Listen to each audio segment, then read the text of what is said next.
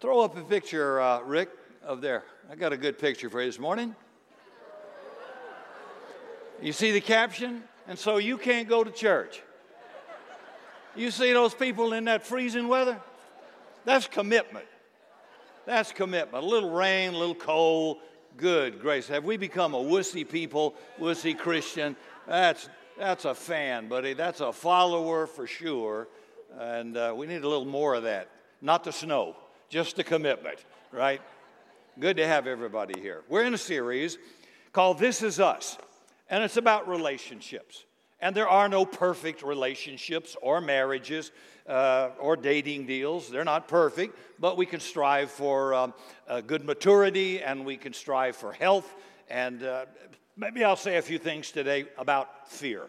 We're going to talk about how fear plays sometimes a devastating impact on relationships. It can affect business. It can affect Christian brothers and sisters. It can affect people in a marriage relationship. So fear can be a real stumbling block in order to have preventing open, honest, good, healthy communication and relationships in your life. Now, many people don't want to confess it, but they let fear guide the decisions they make in relationships. Let's go to Genesis 3 and look at lying and deception all the way back to the beginning of the Bible. It says, "Now the serpent was more crafty than any of the wild animals the Lord had made. He said to the woman, 'Did God really say you must not eat from any tree in the garden?' The woman said to the serpent, 'We may eat fruit from the tree in the garden, but God did say you must not eat fruit from the tree in the middle of the garden. Don't touch it or you will die.' 'You will not certainly die,' the serpent said to the woman, 'for God knows that when you eat from it, your eyes will be open. You'll be like God, knowing good and evil.' When the woman saw the fruit of the tree was good for food, pleasant to the eyes, desirable for gaining wisdom, she took some and ate it. Now she also gave some to her husband who was with her, but was busy watching an NFL game and not paying attention to what was going on. And he ate it." That was an addition I added to Scripture there, all right? "Then the eyes of them both were open, and they realized they were naked, so they sewed fig leaves together and made coverings for themselves. Then the man and the wife heard the sound of the Lord God as he was walking in the garden in the cool of the day, and they hid from the Lord among all the trees in the garden. But the Lord called to the man, 'Where are you?'" Now, God was not looking for location. He's omnipotent and omniscient. He's looking for Adam. I hear people say sometimes, "Well, Rick, I found the Lord." Well, I didn't know he was lost. You were. He found you. You finally caught on and said yes. So God's always the one seeking us. And he was trying to address Adam, say, "What's happened to you, boy? What's happened? Where are you in your mind in our relationship?" He answered, "I heard you in the garden, and I was afraid because I was naked, so I hid."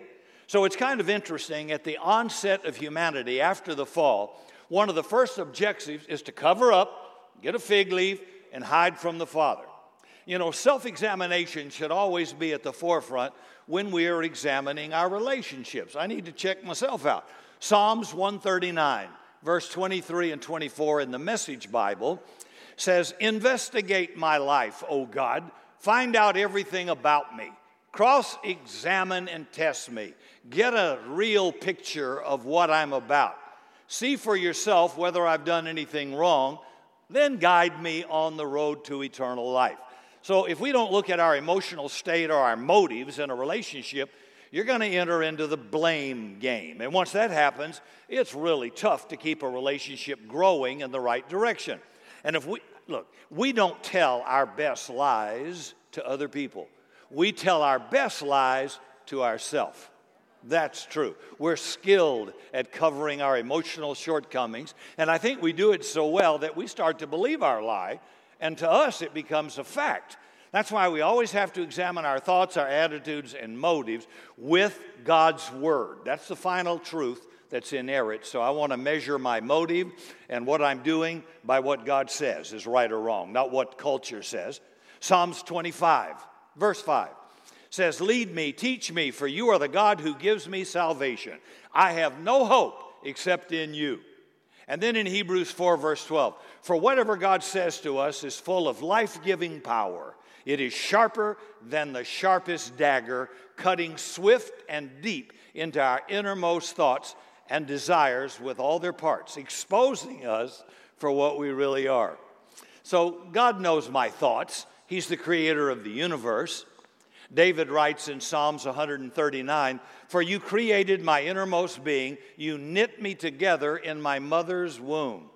And I hope today that all of us, self-included here, that we're honest with ourselves and with God's Spirit, that let Him bring some things to light, some issues to the surface that cause problems and pain in your relationships. You know, a couple of examples that are pretty obvious. They're fears that occur in a relationship, a father and a mother, maybe in the discipline of a child. Do you avoid confrontation, fearing how your child will respond? Or a husband and wife? Are there issues you're not working through with open communication? It could be that one of you fears the other will withdraw or become violently angry or go into isolation in the relationship and withdraw. So what about in the workplace with coworkers and employees? Are there issues that need to be addressed? But see, you're concerned, you're in fear when you're concerned. You're concerned that if you speak negatively after you have an honest conversation, things may fall apart. Or if you speak to somebody in a close friendship and share your true thoughts about a specific issue, you're afraid they won't like you, it may damage our relationship. Can I say this? You won't get many friends in life. You think everybody's your friend? I got land in Florida, I'll sell you. A friend loves at all times. Faithful are the wounds of a friend. A friend will never leave you or forsake you. A friend knows the worst about you and loves you anyway. So if you can't tell the worst thing about yourself on anything, even how you're feeling for the moment, even if you're not going to do it, but that's how you feel, a real friend can understand you're just blowing off a little bit of steam, and that's not the real you, and it can give some wise counseling. You ought to be able to say something like that in a real friendship, how I'm really feeling about it. There. Now do you think you got less friends than you thought you had? All those Facebook friends ain't really your friends? Did you know that? Okay. It's just important. So I would have to say, what's the most important thing in a relationship? I'm not an expert at this, but I'd say just be honest, be real, be authentic. If people meet me, I've heard people say to me, well, you're just like you are at church. I don't have the pastor me and the real me. If it sucks now, and it'll suck later. Okay? It's just the way it is. So you got to love me like I am. I don't have two me that one of them you like and one of them you don't like. And I've had people like that, particularly in the ministry, and I thought, man, in one setting you're like this, but privately you're like this. What's the real you?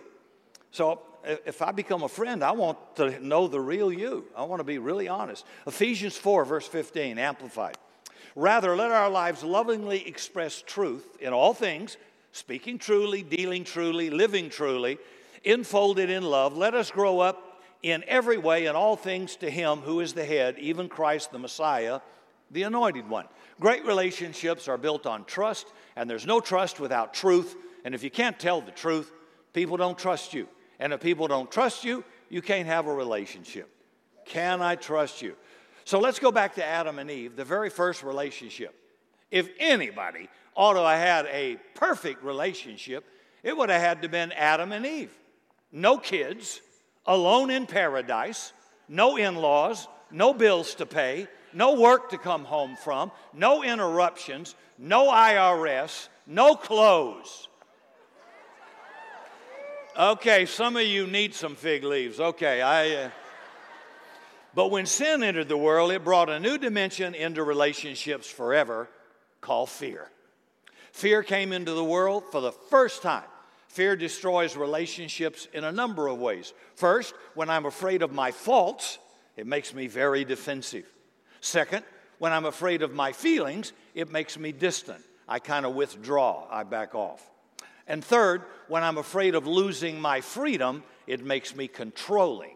I demand my way. Let's take a look at those three. What happens when I'm afraid of my faults? and I become defensive. We hate to admit our faults. We deny our weaknesses. Sometimes we even defend our faults. Anybody besides me ever take a wrong turn or deny that you made a mistake to your wife? It's not a wrong turn, honey. It's a prettier way to go. I'm just doing it for a change. You know why Israel was 40 years in the wilderness? Because none of the men would ask for directions.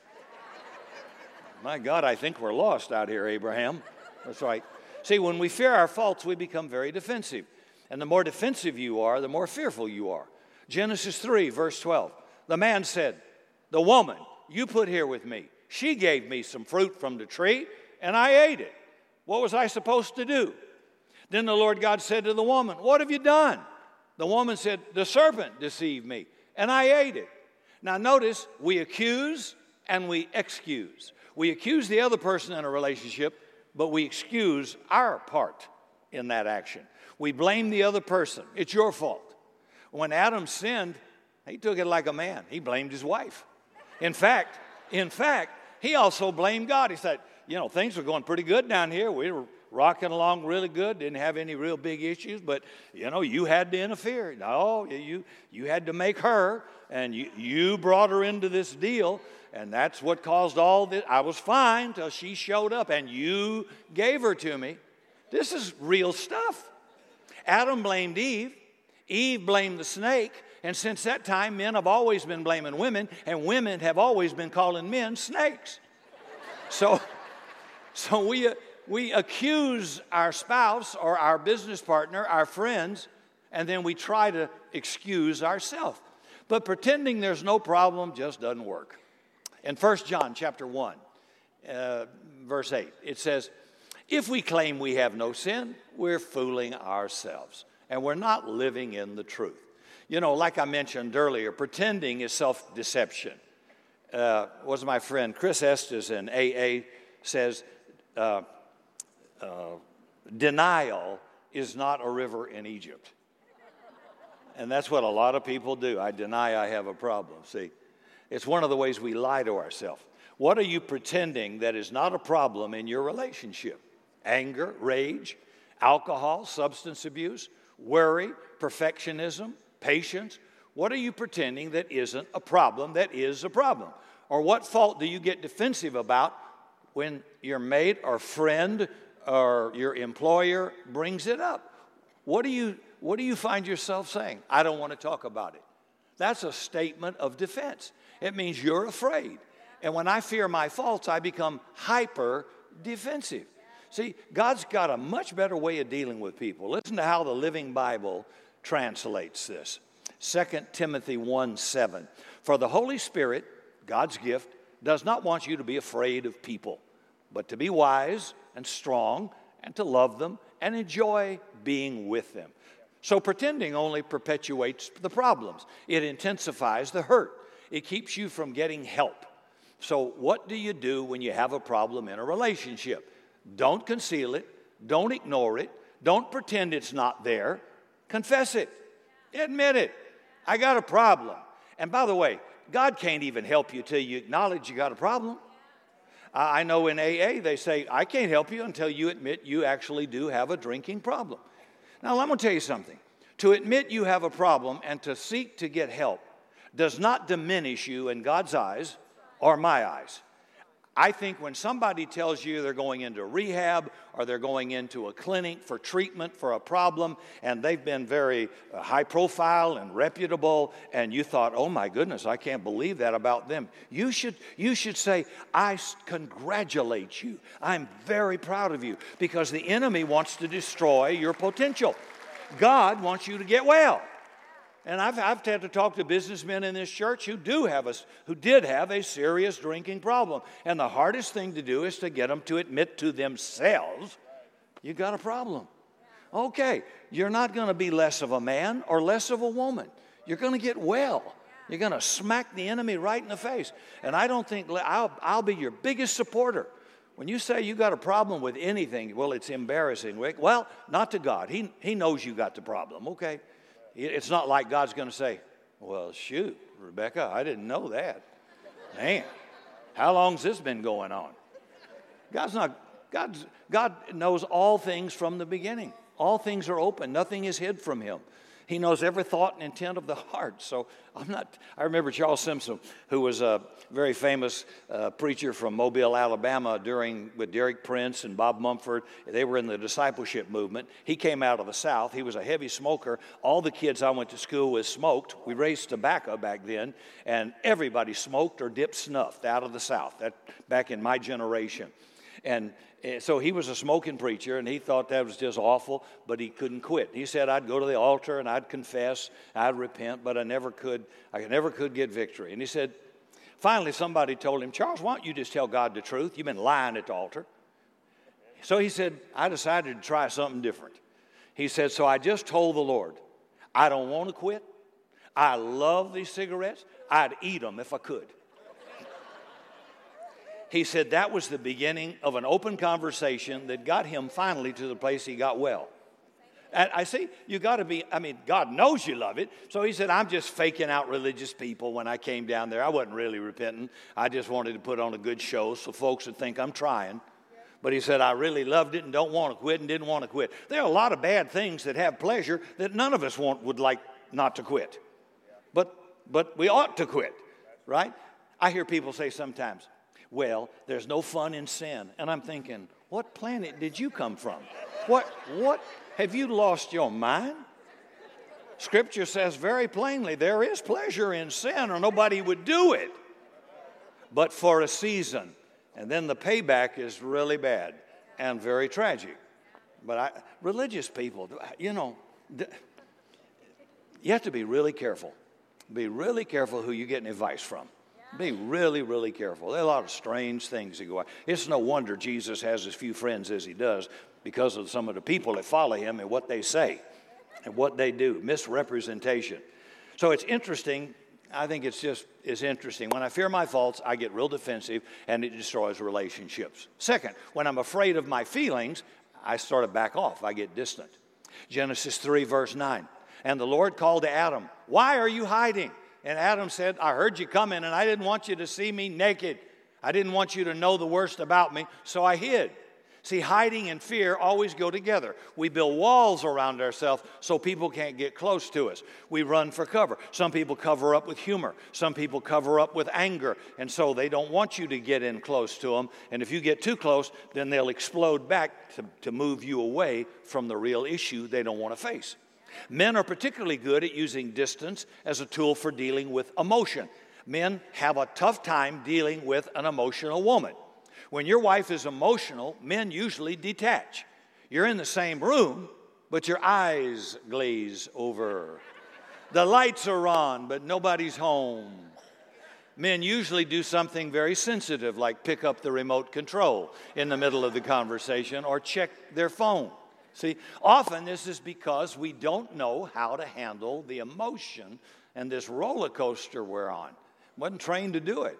And it's not just men, women can do it too, but men are much more obvious about it than women are. When we're afraid of our feelings, we become distant. And I think there's maybe two main feelings that cause fear. Hurt feelings. Ever been hurt? We hate to admit when somebody hurts us. It's admitting I'm vulnerable. Do you ever play the "Is something wrong, dear?" at your house? Is anything wrong, honey? No, nothing's wrong. Oh, I can tell something's wrong. No, nothing's wrong. I know something's wrong. You just threw the pan across the kitchen. No, nothing's wrong. Everything's fine. And you're lying through your teeth. Now, why do we do that? It's easier to admit anger than to admit hurt. We're not taught in our society and culture to say, that hurt me. And when we tend to bottle things up and hold them in, and we become angry, and we typically hurt back. Hurt people hurt people. And the reason we have to learn to deal with hurt feelings, and boy, this is the most important thought for this morning. It's because you're going to get hurt in relationships for the rest of your life. Sometimes intentionally, sometimes unintentionally. You're going to be hurt whether you get married, whether you're engaged, whether you're in a friendship, a courtship, or a work relationship. At some point, you will get hurt. It's inevitable. Hurt will not destroy a relationship, but resentment will. Unresolved hurt turns into resentment and bitterness. And it's like taking a Coke bottle and shaking it up, and then it's going to explode. So hurt turns into resentment, and the Bible makes it very clear that bitterness will destroy not only you, but relationships. So if you don't learn how to deal with bitterness, you're going to have all kinds of problems. So hiding a hurt makes it worse. Hidden hostility destroys more relationships than almost anything else. Then there's angry feelings. Most people don't know how to deal with their anger. Many Christians think, well, I'm a Christian. I should never get angry. You didn't get that out of the Bible. That's not true. Sometimes you should get angry. Jesus got angry. He didn't sin. The Bible says, be angry and sin not. So it's not a sin to get angry. It's what you do with it. Jesus got angry. He turned over the tables in the temple and threw out all the money changers with a whip. What if I tried that? See, the Bible says many times God gets angry, but God doesn't sin. It's how you deal with it that's the issue. Ephesians chapter 4, verse 26. And don't sin by letting anger control you. Don't let the sun go down while you're still angry. Now, that doesn't mean you have to stay awake for 48 hours. What he's saying is you need to deal with it pretty quick. Because if you don't, it's going to go down and become toxic. It's going to stir up a root of bitterness. It's going to do nothing but defile. It means there's a right way to get angry and there's a wrong way to get angry. Sometimes anger is just saying, I care. If I see the elderly being scammed or beaten or robbed, I get mad. When I see little children being abused, I get angry. If I don't get angry, it says I don't care, which means I don't love. But anger is the response of love because you care. Now, studies have shown that the healthiest families are not those who never argue or have a fight, because they don't exist. Hello? Maybe in the movies, but not in real life they don't. And studies have shown those who fight all the time are not healthy. Healthy families fight occasionally, but they know how to fight fair. They know how to resolve conflict, how to make up, how to forgive each other, and get on with life. But it's impossible to live with anybody in close proximity and not have some conflict, unless one of you's a doormat. Had a guy tell me that one time, said, my wife never had a fight in 42 years. I thought, well, you just must have laid down and played dead. That's not possible. See, when I swallow my anger, my stomach will keep score. And if you don't talk out your anger, you're going to take it out on yourself, on your spouse, or a friend. And that would be letting the anger control you, and that's where sin comes in. Hey, don't we watch TV every night, and we see a shooting where relatives have stabbed each other, or they were out drinking together, these friends in a neighborhood or relatives, one of them got a gun and shot the other one. The anger got out of control, and they went and did something stupid. Number 3, when I'm afraid of losing my freedom, I want to become demanding in my relationships. See, insecurity demands I get my own way. Insecurity demands that my rights have to be met. Insecurity demands I must be in control of the relationship. Now, that's not new. That started with Adam and Eve. And when sin destroyed the perfect relationship of trust and truth, and it creates now the battle of the sexes as we know it. Genesis chapter 3, verse 16. To the woman, God said, I'm going to make your pain much worse in giving birth. You will give birth to children in pain. All the women said, amen. Yet your desire will be to your husband, and he will rule over you. And since that time, the struggle for control between men and women began. So that's not God's ideal. Before Adam fell, that was the ideal. When we're born again, we want to do our best to go back to that ideal. God made men and women to complement each other, not to compete with each other. My wife has skills and certain tendencies that complement my weaknesses. I don't remember names very well. She doesn't forget a name. She knows your body temperature, where your birthmark is, what the name of your baby is, what the temperature of the baby was last week when it was sick. She knows the day you were married, the city, the barometric pressure. I don't know diddly. So I say, hey, bro, how you doing? Because if I knew your name, I'd say it. So it's really hard. So, Percy, it's true, isn't it? I'm saying she covers my weaknesses there. Now, if your wife, or maybe in some cases your secretary says, I think she's hitting on you, you better pay attention, dummy. Because usually women have a good radar, and they can spot a UFO, an unidentified female object. They can spot them. I hope this isn't too deep, okay? So we have differences, but they're to make us better, not to compete. There's always going to be differences, no matter how much people try to blur them. Men and women are different. These differences are not wrong, but they're to complement each other. But because of sin, God's will is not being done, and men and women start to compete with each other for control. So your differences are not wrong. They're just different, and they're meant to add fullness and variety to your life. A lot of marriage problems could be summed up in two words: a power struggle. Two insecure people competing for the control of the relationship. Now, by now, after 44 years of marriage to Cindy, I want to make sure on anything important, she's in on it. I want her feedback. I want to lean on her because she's proven herself to be accurate and discerning, and she wants the best for me. I believe that now. I think when I was in my 20s, I think I was as dumb as a rock, insensitive, and probably controlling, and didn't think she had anything to add to me. That's when we first got married. But I learned. I've changed. And the good news is you can change. So I don't want to control, but I won't let her control either. It's mutual. It's mutual agreement depending on each other. See, two are better than one, for they have a great reward. And that takes trust. And over the years, you prove my mate is trustworthy. My spouse is trustworthy. My friend in business is trustworthy. That trust has to be earned. That's just not automatic.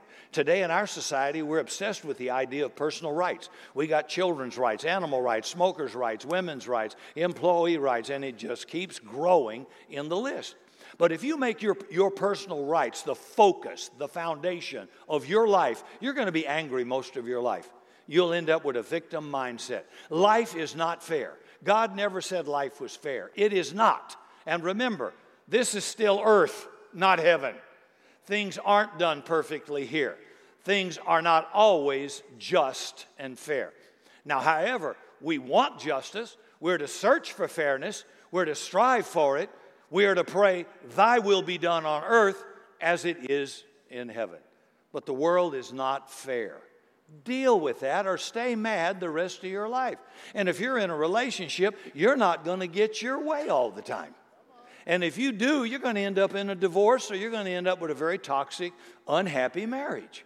You simply are not going to have all your rights or all of your needs met. There's no hunk of burning love honey that can meet all your need. And there's no hot body out there, babe, that can meet all your need. Or Hollywood would be the happiest place on earth. It's not possible. Only God can meet all of your needs. Well, she completes me. No, I don't like that either. I didn't show up half completed when I married Cindy. You show up completed, she shows up completed. And that's important. You don't want to marry a half a person. Only God can make me complete. Cindy could do all she can. She's a great mom, a great wife, a great grandmother, a great associate here at the church, but she can't complete me. Only God can fix me. Only God can complete Ricky G, right? Same for you. I know that. But if you're looking for your mate to meet all your needs, you're going to be dismally upset and sad. It's just not going to happen. You're going to be angry, miserable most of your life. So you got to learn to be happy in spite of the fact not all your needs are going to be met. At some point in your journey of life, you come to the realization, well, if I can get about a 6 out of 10, I'm doing good. I talk to people all over the world, married just as long as me, and sometimes these conversations come up over coffee, and I think we all agree, if you can get a 6 out of 10, you're doing really good. That's good. Nobody's getting 10 out of 10. You're there faking you. Could I get an amen from over here somewhere? 6 out of 10 is pretty good. Pretty good. And God bless you if you get 7 out of 10. You're way ahead of the curve. See? So only God can meet some of these needs. So if you're competing in your marriage over rights, stop it. You're on the same team. Stop fixing the blame. Start fixing the problem. Your mate's not supposed to be your enemy. And if you work together, there's not a problem you cannot resolve. And most of these problems comes from my fear of losing control. Many people avoid, commitment to each other because they fear I'm going to lose control. I'll live with you, but I'm not going to marry you because I'm afraid I'll give up control. Now, you don't want to go into a marriage with an insecure person or a controlling person. Either way, it's going to be bad. Courtship is to kind of, this is probably not the way you'd say it in the Bible. Courtship is kind of like kicking the tires and checking the oil, looking it over to see how this thing runs. You want to see, when you're dating, you're not dating a real person. The real person's home locked up in a cage. For 4 hours, anybody can be nice. So you want to go for a courtship to see them in a bad setting, stressful setting. How do they respond? How do they interact? It's more than how they look. That's when you find out what this real person's like under pressure. Because what you are under pressure is what you are. When you squeeze a toothpaste tube, what's in it's going to come out. And so some of you need more than a body squeeze. You need to let people experience life with you to see how they respond. See, when you're operating in fear, most of the time you don't have good perspective or reality. And you're not resorting to what God's Word says about the situation you're facing. When you get stuck in fear, let me encourage you. Ask a simple question. How would I respond if I didn't have fear operating in this relationship? See, once you determine that answer and then you balance it with God's Word, act on it. Will the fear still be there? Maybe, could be. But you'd move forward from a posture of faith. You face it anyway. I spoke a little about it at the beginning, but it's worth repeating. Are you being honest with yourself? So face up to your faults, your fears, and your feelings about a relationship. Stop stuffing them down. Let them come up. Look at them. Examine them. Admit them. Be honest with yourself. Next, be honest with God. Say, Lord, here are my faults, all the crazy areas of my life. Here are the fears that I'm holding about this relationship I'm in. Admit them to God. He won't be surprised and He won't be mad. He knows every stupid thing all of us have done. He just wants you to admit it and ask Him for help. It's the first step in working on pride and learning how to operate in humility. Pride will never build a relationship, but humility will. God says, humble yourself and I'll exalt you. When you exalt yourself, I will humble you.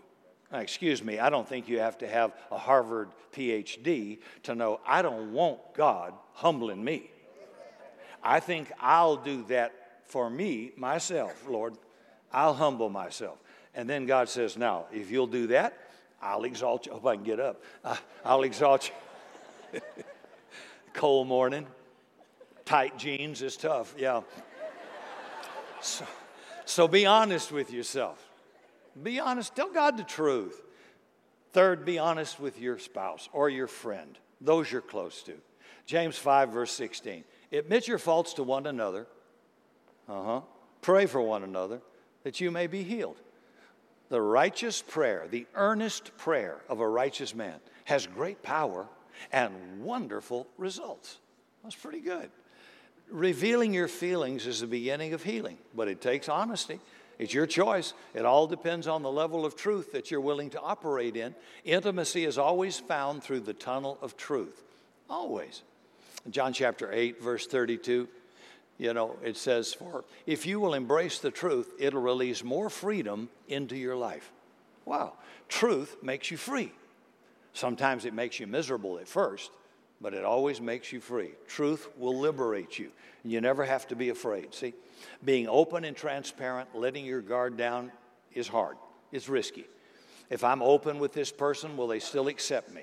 What if I hurt their feelings? What if they think less of me? Most people are afraid of confrontation. Can I tell you a little secret, whether you're in business or in church ministry? Good leadership does not have less problems than you. They just have shorter problems because they deal with it quick. Because sentence against an evil work is not swiftly executed, it gets worse. That's in Ecclesiastes chapter 8, written by Solomon, the wisest man on earth. You must deal with it when it comes up, and boy, One thing I do well, I will confront instantly. I will not let bad get worse, because bad doesn't get better longer, it gets worse. Whether that's an employee, or whether that's another member, or whether that's somebody on staff, or whether that's somebody in your employment or in a marriage, you got to deal with it head on. Be as kind as you can, but take it head on. If you'll do that, it won't get real bad. But our fear of confrontation allows things to get bad. So good relationships can cause you to see things from another person's perspective. I've had people speak into my life. I hope you have. Good relationships can bring to the surface stuff that needs to be addressed in your life or another. Proverbs 27, verse 17. As iron sharpens iron, so a friend sharpens a friend. Have you ever had a friend make your life a little better? Maybe speak into your life. You might want to try this, or you might want to do this. My wife's made several suggestions. It's amazing how much like God my wife sounds. Hey, for some of you super charismatics, sometimes God speaks to you through people. Listen. Examine it with the scripture, but listen. Sometimes somebody that you might not like can say the truth. You're always late. You're never on time. I can't depend on you. Now, God just spoke to you through a boss you don't like, because that's you. And he just rebuked you. But you won't listen. Remember, stupidity is when I won't listen to somebody who knows. Ignorance means I don't know. But stupidity means I won't listen to someone who does know. There's no cure for that. So God can speak to you through a number of things. Not only his word, sometimes he can speak to you through a brother or a sister. Somebody can have a word. I'm just saying there are multiple ways God speaks to people, and sometimes we don't listen. My grandfather used to say, Ricky, if 3 people call you a jackass, buy a saddle. Everybody's not wrong. You've had 3 jobs, you've had 3 marriages, and this always comes up. You're always in the problem. The problem, every time you run away, there you are, and you haven't fixed you yet. So you've got to fix you first. See, love never brings fear. When you look at architectural concepts of an arch, it's 2 weaknesses that lean on each other for strength. And that's a good picture of a good marriage. Good picture of divine friendships in your life. And men, you need Christian brothers you can lean on and get advice from. Women, you need some Christian sisters you can lean on and get advice from. When each of you come together and lean on each other, it creates a strength greater than either of you have as an individual. It's synergy. See, but that only happens when you're honest and when you let go of the fears that make you defensive, demanding, and distant. Now, how do you get rid of fears? Almost through. 1 John 4, verse 18. Love never brings fear, for fear is always related to punishment. But love and perfection drives the fear of punishment far from our heart. Whoever walks constantly afraid of punishment has not reached love's perfection. So the antidote to fear is fully developed love. Perfect love, love that's mature. Now, by the way, I don't have that kind of love, and neither do you. And there's only one way you can get that kind of love and all the other benefits, and that's in our Lord Jesus Christ. Here's how Paul puts it when he writes to the Romans. He says in Romans 5:1, our faith in Jesus transfers God's righteousness to us, and he now declares us flawless in his eyes. I wanted my wife to see that. God declares me flawless in his eyes. Not hers, but in his. All right. This means we can now enjoy true and lasting peace with God, all because of what our Lord Jesus, the Anointed One, has done for us. Our faith guarantees us permanent access into this marvelous kindness that has given us a perfect relationship with God. What incredible joy breaks forth within us as we keep on celebrating our hope of experiencing God's glory. But that's not all, Paul says. Even in times of trouble, we have a joyful confidence knowing that our pressures will develop in us patient endurance. And patient endurance will refine our character, and proven character leads us back to hope. And this hope is not a disappointing fantasy, because we can now experience the endless love of God cascading into our hearts through the Holy Spirit who lives in us. Wow. Before I close this message, I'm going to ask you to do something with me. I'm going to ask you to repeat a couple of scriptures out loud. It'll do you good. We're just going to quote a few scriptures that deal with fear and escape this fear that you have. How many of you would say there is some area of fear in your life? In some area. Nobody has to know what, but in some area. Oh, my goodness. See, that's 3/4 of the whole church. So I'm going to ask you to repeat these scriptures with me, and this is something you do repeatedly. Every time I face any kind of a problem, I will always throw scripture at it. I will always throw what God says. And so we want to speak God's word over our fears, and we want to make sure they're on the Bible scriptural ground. So if I could have those scriptures, please.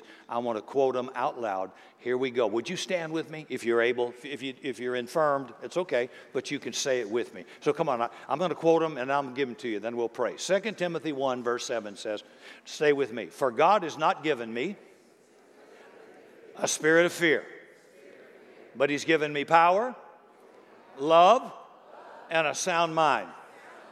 Then Hebrews 13:6 says, so we say with confidence, the Lord is my helper. I will not be afraid. What can mere man do to me? Then Deuteronomy 31:6. Be strong and courageous.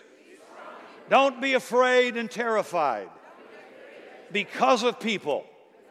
For the Lord your God goes with you. He will never leave you nor forsake you. And then Psalms 56:3.